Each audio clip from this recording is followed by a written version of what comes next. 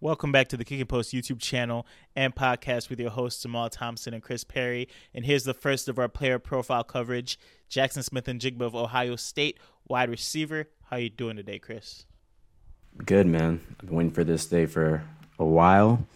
I like the prospect, and I want to see how you feel. So I'm excited. And Jaxon Smith-Njigba, it's interesting to start with him because I feel like this year we didn't really get to see him really perform. This is pretty much like a year away from football for him, so like more or less. I know he played in one or two games, but dealt with a lot of injury. So what you will be seeing is a lot of footage from, what is it, his sophomore year? Yeah, I think so. Which, obviously the strengths of Jaxon Smith-Njigba, you've probably heard recited 1,000 times. The footwork, the route running, route specialist, body control, which there's some crazy clips out there. We might have one running right now of his crazy body control.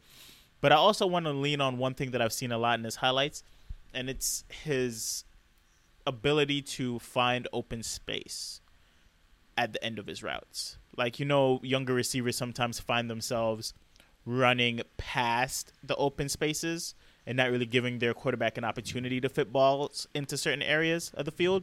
He finds the zones like kind of naturally. I don't know if you've seen that in his tape or not. Nah, it is a trend for him. He just knows when to gear it down a level. Like, he's not the fastest. That's his biggest notch, but he knows defenses, he understands coverages, and he just finds the spot. It's like comparable to Kelsey almost, because he'll be wide ass open, and it's like knowing who he is and what he does, how is he continuously getting that open on like a Kelsey, on like a Cooper Kupp type level. So he plays at his own pace. But it's not just the fact that he plays at his own pace. He forces defenses to adjust to his pace. So when he's coming off of, I saw him on a post route on one highlight where most young receivers, they are just gonna try to either create their own space past the DB if they run a route. But I see this man almost slow down to a stop to give CJ Stroud a window to kind of fit a ball, and I think that's day one starter potential type talent. That stuff you can't really. It takes a little bit of a solid wide receiver coach to kind of teach that. But I don't think it's a thing you can naturally teach. I mean, it is something that develops over time within the league, and that's like a big knock on a lot of receivers. Like a comparable one would be John Ross, is they only know how to run routes at one speed, and like that's easily to lock up in the league. Like if you know exactly what that person's going to give you every time. You know when they're running post, you know when they're running go, and it's a stop. There's not much variability. But with JSN, it's like you don't know what he's doing until he does it, no matter how fast he is. What his edge is with quickness. So if you don't get it on the mark, he's going to catch the ball. And then on top of that, he's such a safe route runner. I love how he has that like Tyler Lockett-esque, like just knows when he's about to get hit and just gets on the ground. It's not even worth the impact. And it's like that's going to be like something to look forward to down the road, because just longevity-wise, he already has a history of injury. If he can like really like get that down to like a science, it's what you can't hurt him. It's going to be him, and that's it. So I like him a lot. I'd lean with an Adam Thielen type of comp. Obviously, a juiced up Adam Thielen type of comp. You know. Wow, that's actually, I like that Thielen one. That's nice. Really? Thank you. Yeah. I figured, not to be that guy, but the Thielens of the world don't really get much love in terms of player comps because they only wait to pair them up with who receivers. Yeah. But I see a lot of shades of Thielen because, again, Thielen's not running off of the straight athleticism, but he finds the spaces. No. He has pretty solid body control. I would say JSN has him beat there by a long shot, but pretty solid body control, great hands. And I think they're sized about the same, if I'm not mistaken. I'm not sure on that. I might be. I mean, you could throw up some stats or something here, or we could come back and check on that later. But I think they're pretty. Let's see. Yeah. We got JSN at 6', 198, and we got Thielen at 6'2", 200. So a little bit bigger, but yeah, Thielen a little bit bigger body, but I feel like I didn't know he was that big. Sheesh. I didn't think Thielen was 6'2" either. That's kind of wild. But yeah, I think perfect landing spot for a guy like JSN, the Chiefs. I mean, that's going to be not allowed. Uttered a lot with wide receivers of this type of talent, but realistically, I think he'll be gone before the Chiefs. Yeah. I'm thinking Chargers, potentially. I mean, Chicago up there at 9 if they really want to let this offense fly and give Justin Fields somebody that he's very familiar with. And again, a guy who could find the zones and make it really easy on your quarterback is invaluable. Like, it's just invaluable to a guy like Justin Fields, who he might not be the most accurate passer, but if you make things easier on him in that offense, be amazing. Obviously, it's not their top need, but, why not? Why not load the offense up? Do you have any interesting landing spots for a guy like Jaxon? I think the perfect landing spot is Chicago. It's just you get your guy with your guy. Like, you traded back, you're still getting top talent. 9 is kind of high, but you just got DJ Moore. He's going to need some help. I do believe that help was with Chase Claypool, but in a perfect world for everybody, just hear me out for a second. They draft JSN with their pick they just got. Mm-hmm. They trade Darnell Mooney to the Cincinnati Bengals for Jonah Williams. Okay. Who says no? Who says no to that? You get another tackle because you need linemen. You still have your other draft picks. We need some receiver depth. Like, I think that's a win-win because they still have to address the line. 1,000%. After Tyler Boyd, we fall off a cliff. Like a very, very steep cliff. But Darnell Mooney, don't you think is a little bit too expensive for that type of wide receiver depth? I thought he was on his rookie deal still. I mean, like, I don't mean like that type of expensive. I mean, like, how much it will cost to go acquire him expensive. Well, Jonah just requested a trade, so that's the only thing. Like, what are we really giving up? He wants to leave anyway. I got you. Even though I would love for him to stay, but we still have lineman depth without him. We just signed Matt Sherping, so we can move him. The issue is just with the Bears, in order to make that luxury pick, you still have to address the line. And so far in the offseason, I think they signed like 2 guards. Yeah.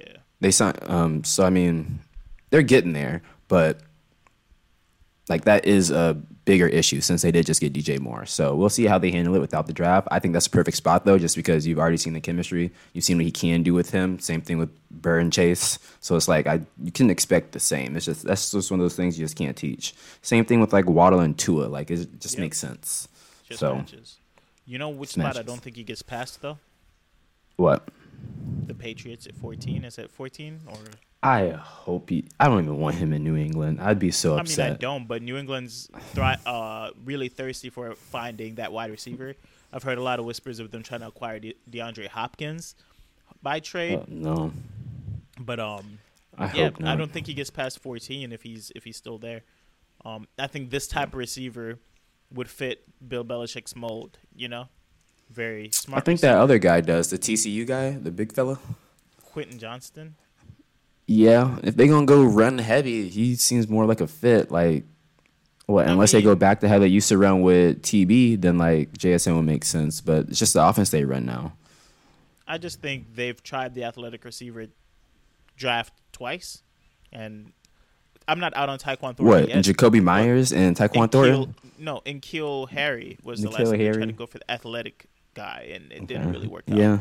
So I think they'd probably pivot and shift more to a different type of skill set. Somebody who could actually open up the offense and not just be a big body. They haven't had a route specialist drafted out there in quite some time. So that's true. I just don't want all that talent wasted, man. Like for 7 throws a game. Like I understand. But I feel like if he's there, that offense is going to shift a little bit. Obviously, they're still going to be pretty run heavy, but it will be more of a 50-50 split. And you'd actually have to worry about the wide receivers. So okay. Do you see JSN being like a one-type receiver his first year, or you think he'll have to work his way into that role? If he lands in New England, no. Okay. But if he lands in, again, a KC, even a Chicago, if you have DJ Moore out there, I feel like he has enough talent to eclipse DJ Moore. But I think KC, yes. Chargers, potentially, yeah. Even with Keenan Allen out there, he's on his last legs. So it could be like a changing of the guard there. If the Cardinals move off of D-Hop, that's an option too. I don't want him in Arizona either. Me neither, but he would be the one for Kyler Murray, and then Marquise Brown will play the 2, and Rondale Moore would play the gadget. So I think there's a couple landing spots where he could be the one. It's just New England's not really. I mean, obviously he'd be the one by name, but not by production. He wouldn't have wide receiver 1 production in New England. Yeah, I agree 100%. And that's why we're starting this campaign. JSN, don't go to New England. If you're watching this, Yeah. call them up and say you're not playing. Yeah. Force your way out of there before they even put you in it. Don't do it. And have a great career. Don't do it. Also, if you land in New England, it will really shoot me in the foot in terms of dynasty value, in terms of rookie picks. Wait, do you have him? I'm hoping to get to a high enough spot to get him, especially in the Teal and Steel Dynasty League. Which there'll be more content surrounding that on the channel as soon as I can figure it out. But yeah, I'm trying to move up to the 1-5 potentially, and that's the guy I'm looking at pretty heavily. So I would like the landing spot to be pretty solid for him. But if not, and he slides a bit, I could probably get him at a discount at 1-7. So, we'll see how things pan out. Okay. We'll see how things pan out. How high would you pay for him in a rookie draft right now? That's funny you said that. I was actually just trying to finagle my way into getting him like 10 minutes ago. I would pay. See, that's my issue. I don't want to pay until I know, and I will be willing to wait and then just pay the premium rather than I pay somewhat of a premium and then he goes to New England and then it's like, well, shit. Like, I'd rather just wait and pay the tax. Yeah, I got to see what's matching up. Everyone has a price. If he goes to Chicago, that price is high, and I'll buy. Not worried. Okay. So, he's not slipping past. If I have a pick between the 1-5 and the 1-10, I'm comfortable paying any of those prices. And of course, if he goes past that, it's an easy smash on that draft button for me, no matter the landing spot. But 1-5, yeah, I think he fell through the 6 through 8 now. I think AR justified a top 5 spot for Dynasty, and people are going to reach. So he should be in that 6 to 8 range, depending on how you're feeling. I agree. I think we should make AR the next video since you mentioned it. We should cover AR, which that one will be a little bit of a lengthier one. Yeah. But yeah. Any closing thoughts on JSN? Slow feet don't eat. Slow feet don't. But that's it. Isn't he slow feet though? Wait, you said what? I said, isn't he Mr. Slow Feet, though? No, he's quick feet. Quick feet eat. He's quick feet. Okay. He's quick feet. He's just slow acceleration guy. Slow strides. Yeah, slow strides, but quick feet. Yeah. There we go. No, he has nice footwork. His footwork is elite. Oh, yeah. Elite. Crazy. And again, body control stupid. And he doesn't get bullied off the line, which he's not imposing physically, really, but it's not like he's going to bully you like a Quentin Johnston, but elite. Yeah, but I want to say he lined up a lot in the slot at Ohio State, right? Because they had Olave and in the year that he broke out, it was Olave and Wilson. So it's going to be the same situation in NFL. That's one of my knocks on him too. Now, not to mess up the closing of the video. Go. I know. Here we go. But I wasn't able to see him be the number one. Yeah. I think that's an okay criticism. Am I wrong? You're not wrong. He obviously produced with 2 NFL top talent receivers. Obviously, both guys were in the finals for Rookie of the Year, offensive side of the ball. But that's the thing. He was on the field with 2 guys that were offensive Rookie of the Year candidates. It's a gift and a curse. Like, I could give you credit. It is, but wasn't he the one then?